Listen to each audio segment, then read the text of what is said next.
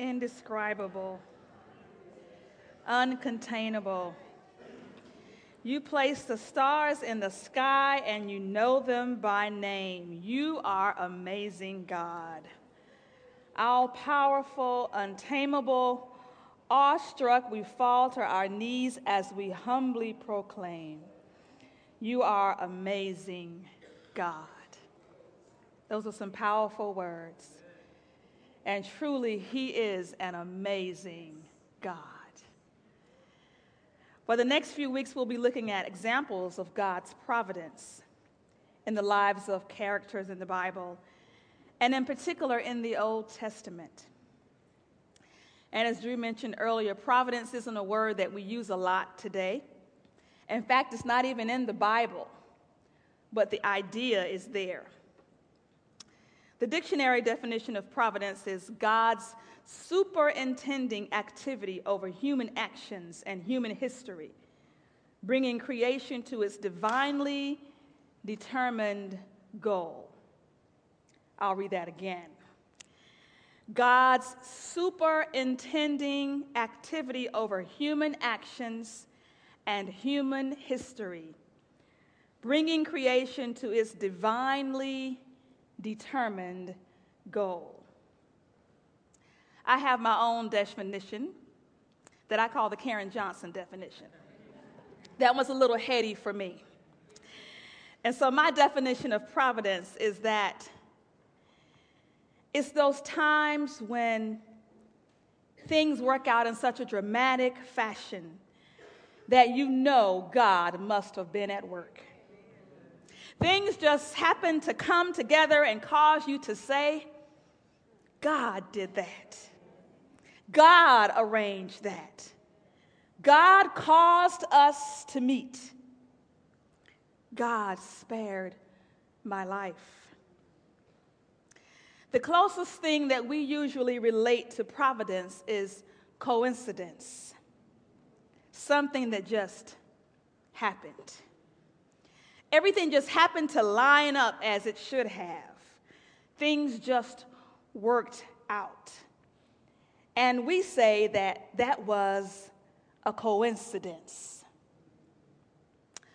Well, I would say to you that what we tend to call coincidence might just be providence. So why are we talking about providence? You know, I thought about the journey we've been on as a church, and sometimes we focus so much on making the right decision and doing the right thing that sometimes we need to be reminded that God is at work behind the scenes, bringing his will to pass in our everyday circumstances. And while we have certain duties and responsibilities, it is God who works out his will in us and in the world. So let us pray. Father, we thank you for this time together today. We thank you that you are not only undescribable, but you're uncontainable and you're untamable. You are truly amazing. We do stand in awe of you. And we come before you to God today, Lord, just remembering who you are, Lord. Be reminded of your providence, even that we are here at this moment. So, Father, as we come today looking into your word, we pray, Father, that you would illumine our hearts and our minds. Give us the understanding that only you can give. May you impart your word to us, Lord. Plant it deep within our hearts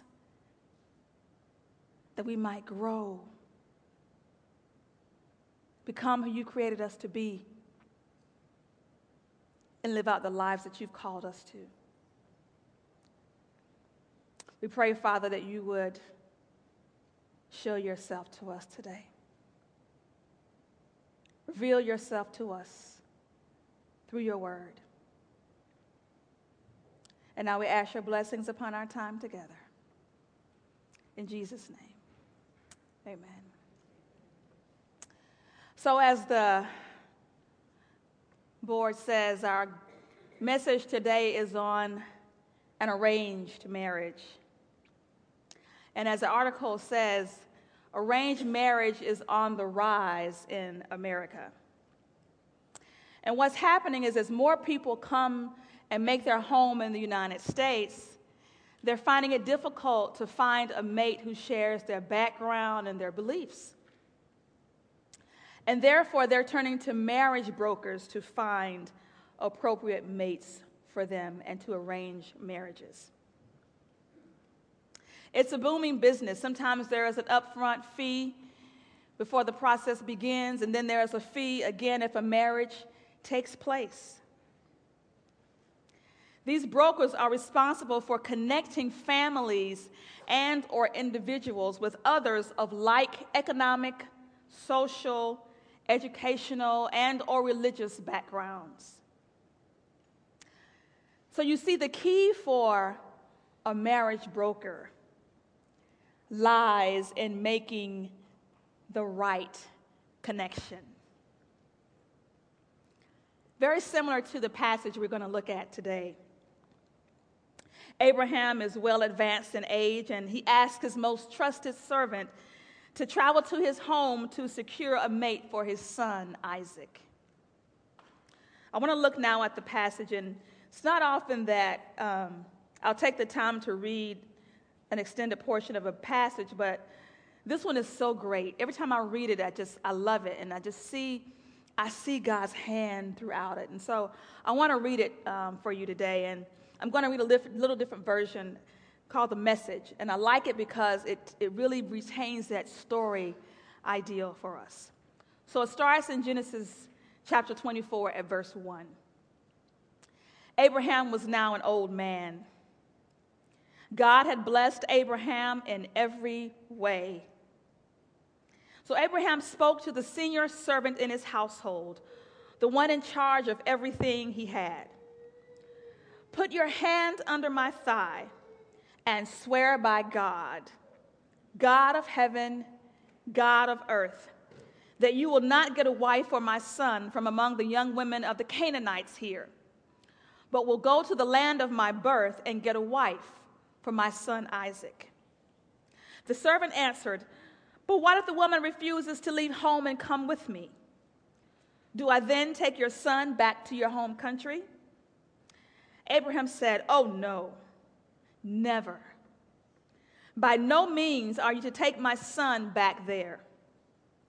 God, the God of heaven, took me from the home of my father and from the country of my birth and spoke to me in solemn promise. I'm giving you this land to your descendants. This God will send his angel ahead of you to get a wife for my son. And if the woman won't come, you are free from this oath you've sworn to me. But under no circumstances are you to take my son back there. So the servant put his hand under the thigh of his master Abraham and gave him his solemn oath. The servant then took 10 of his master's camels and loaded them with gifts from his master and traveled to Aram Naharaim and the city of Nahor. Outside the city, he made the camels kneel at a well. It was evening, the time when the women came to draw water. He prayed, "O God, God of my master Abraham, make things go smoothly this day. Treat my master Abraham well. As I stand here by the spring while the young women of the town come out to get water, let the girl to whom I say, 'Lower your jug and give me a drink,' and who answers, 'Drink, and let me also water your camels,' let her be the woman you have picked out for your servant Isaac. Then I'll know that you're working graciously behind the scenes for my master." It so happened that the words were barely out of his mouth when Rebekah, the daughter of Bethuel, whose mother was Milcah, the wife of Nahor, Abraham's brother, came out with a water jug on her shoulder. The girl was stunningly beautiful, a pure virgin. She went down to the spring, filled her jug, and came back up. The servant ran to meet her and said, "Please, can I have a sip of water from your jug?" She said, "Certainly, drink." And she held the jug so that he could drink. When he had satisfied his thirst, she said, "I'll get water for your camels too, until they've drunk their fill." She promptly emptied her jug into the trough and ran back to the well to fill it. And she kept at it until she had watered all the camels. The man watched silent. Was this God's answer? Had God made his trip a success or not? When the camels had finished drinking, the man brought out gifts: a gold nose ring weighing a little over a quarter of an ounce and 2 arm bracelets weighing about 4 ounces, and gave them to her. He asked her, "Tell me about your family. Whose daughter are you? Is there room in your father's house for us to stay the night?" She said, "I'm the daughter of Bethuel, the son of Milcah and Nahur, and there's plenty of room in our house for you to stay, and lots of straw and feed besides." At this, the man bowed and worshiped before God and prayed, "Blessed be the God of my master Abraham. How generous and true you've been to my master. You've held nothing back. You led me right to the door of my master's brother." And this is the word of the Lord. You know, I read that story every time in utter amazement. How is a meeting like that possible except that God is at work? Let's go back to the beginning. We have Abraham, this aging father who simply wants to secure the best possible mate for his son. He's unable to do this for himself, so he must rely on his most trusted servant. His fate rests in the ability of his servant to carry out the enormous task that he has given him. And then we have the servant. I really feel sorry for him. Can you imagine if your boss asked you to do such a thing? I wonder how he felt when Abraham charged him with the task of securing a wife for his son. And not just any son, but the son of the promise. This was no small task. Think about it. This servant most likely didn't know Abraham's relatives. There's nothing in the text to indicate that he'd ever met them before. How was he supposed to know which relative to go to? How was he supposed to know what kind of woman would be appropriate for Isaac? What if he chose the wrong one? The pressure was definitely on. And in addition, the scripture doesn't say that Abraham gave him a lot of detail or a list of criteria as to what kind of woman he should choose. And on top of that, Isaac doesn't even seem to be involved in the process. He has no idea what was going on, so he can't offer, his advice. But Abraham has only required 2 things: that she come from his country and family, and that the servant not take Isaac back to his home. That's a pretty wide open field of choices. So how was the servant to be sure that he fulfilled his assignment adequately? He had to trust that the woman that God led him to would ultimately say yes. Some of you guys know how that feels. His fate rested in her answer. And what about Rebekah? She seems to be the key to it all. The fulfillment of Abraham's request and the servant's duties and Isaac's future all rest upon her decision. Will she go back with him? Will she become Isaac's wife? So while it seems that all seems to rest on human agency, there is also someone else at work. Remember at the outset, Abraham assures his servant that God, the same God who called him from his family and promised to give this land to his descendants, that same God would send his angels before his servant. In other words, God would prepare the way for this servant to find a wife for Isaac. He didn't have to worry because God had already gone before him. Ultimately, it was God who was caused all these things to work together. You see, while each of these people can only see his or her role in the greater purpose of God, God sees it all. And that's the case often with us in our lives. We can only see where we are today, the circumstances that we're in today, the rationale for where we are today, the solution to the problem today. We can only see that. We can only see our hand, our part. But God sees your part and his part and her part and the person's part a month down the road. None of it is hidden from him. So therefore, he's causing all of these actions to come together. He hears Abraham's conversation with his servant. He understands the limitations of the servant and his abilities or inabilities to find the right mate. He knows the promise that he has made to Abraham that will be lived out through Isaac. God has a stake in all of this. And therefore, he guides Abraham's servant to just the right well at just the right time. He's not 15 minutes too early or 15 minutes too late, but right on time. Just like God. God is never late. God is never early. But he's always right on time.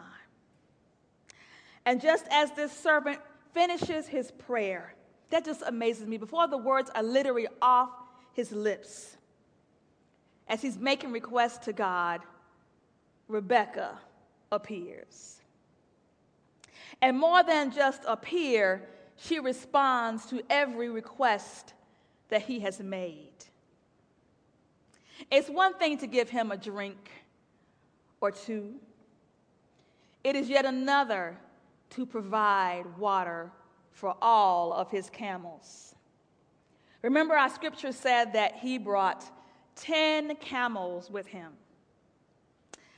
And National Geographic says that a very thirsty camel can drink 30 gallons of water in only 13 minutes. So homegirl was serious. She wasn't playing around. And she provides water for each and every camel. And not just a sip. The scripture says, she says, I'll water them until they have drunk their fill. So can you imagine having just prayed this prayer and sitting there and watching this thing unfurl before you? And he's thinking, even so, is this the one? Did God really do this that quickly? You see, God knows what he has spoken and will continue to speak to Rebekah's heart. He will give her the peace that she needs to travel with this man whom she has never seen before, to a land that she has never seen before, to marry a man that she has never seen before. Only God can bring all of that to fruition. This, my friends, is the providence of God. The ability to bring a series of events and people together to accomplish his ultimate purpose in a way that no one and nothing else could have. This is truly an arranged marriage, but not one that's been arranged by a doting father seeking to secure his beloved son's future. It's not a marriage that's been arranged by a loyal servant seeking to carry out the wishes of his aging and dear employer. It's not even a marriage that has been secured by the willingness of a young girl ready to leave family and country. It is a marriage that has been arranged by the Almighty God Himself. And it's not simply an arranged marriage, but it's also a love marriage. And I say that because I remember from my days back at Michigan, one day I was having a conversation with some international students, friends of mine, and one of them was from India, and they were talking about their marriages and whether or not they were in an arranged marriage or a love marriage. And I never heard it put that way, but they were very clear that some of them were in arranged marriages and some were in love marriages, which is more typically the way we go about it here in the States. But they never brought the two together. Not that they didn't love their spouses, but they just didn't consider that to be that kind of marriage that they were in. But as I look at this passage in Scripture with Isaac and Rebekah, it's very clear to me that they were in an arranged but also a love marriage. I want to read just the end of the chapter to you, starting at verse 62. It says, Isaac was living in the Negev. He had just come back from a visit to Beer Lahai Roi. In the evening, he went out into the field. While meditating, he looked up and saw camels coming. Just, I have to say, can you imagine? She had no idea that the camels that she was going to water were going to carry her to her destiny. It's just amazing. You never know what that deed you're doing will amount to. The deed you're doing might just be for yourself. So back to Scripture. When Rebekah looked up and saw Isaac, she got down from her camel and asked the servant, "Who is that man out in the field coming toward us?"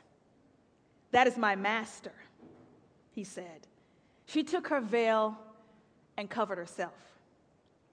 After the servant told Isaac the whole story of the trip, Isaac took Rebekah into the tent of his mother Sarah. He married Rebekah, and she became his wife, and he loved her. So Isaac found comfort after his mother's death. Did you catch that? He married Rebekah, and she became his wife, and he loved her. Those words are there for a reason. The author wants to emphasize something for us. Yes, this was an arranged marriage, but it was definitely also a love marriage. God calls two people who had never met to come together, cementing the promise that he had made to Abraham to make his name great and his descendants innumerable. But it wasn't just about fulfilling the promise. It was about bringing two people together into a love relationship. Isaac and Rebekah loved one another. God did that. Now, many arranged marriages become love marriages. Some arranged marriages even start out as love marriages. As I was working on this sermon, I read a beautiful story about a man and his wife who in December celebrated their 29th anniversary. And he told of how when he first met his wife, he spent an hour in her company. It was an arrangement through his uncle. And he spent an hour with her and about 7 or 8 other people. That was the only hour he spent in her presence until he married her. But he knew after that hour he wanted to marry her. never kissed her until their wedding night. But he spoke lovingly of their relationship and how their love had grown over the years and how he loved her more today than he could ever have imagined. But he was clear that it was an arranged marriage. He at least had some say in who he married. He had an opportunity to meet her and to see her and to decide if this was a woman for him. Isaac had none of those things. Just one day out of the blue, the servant shows up with this woman. He only found out what had happened after it had already been done.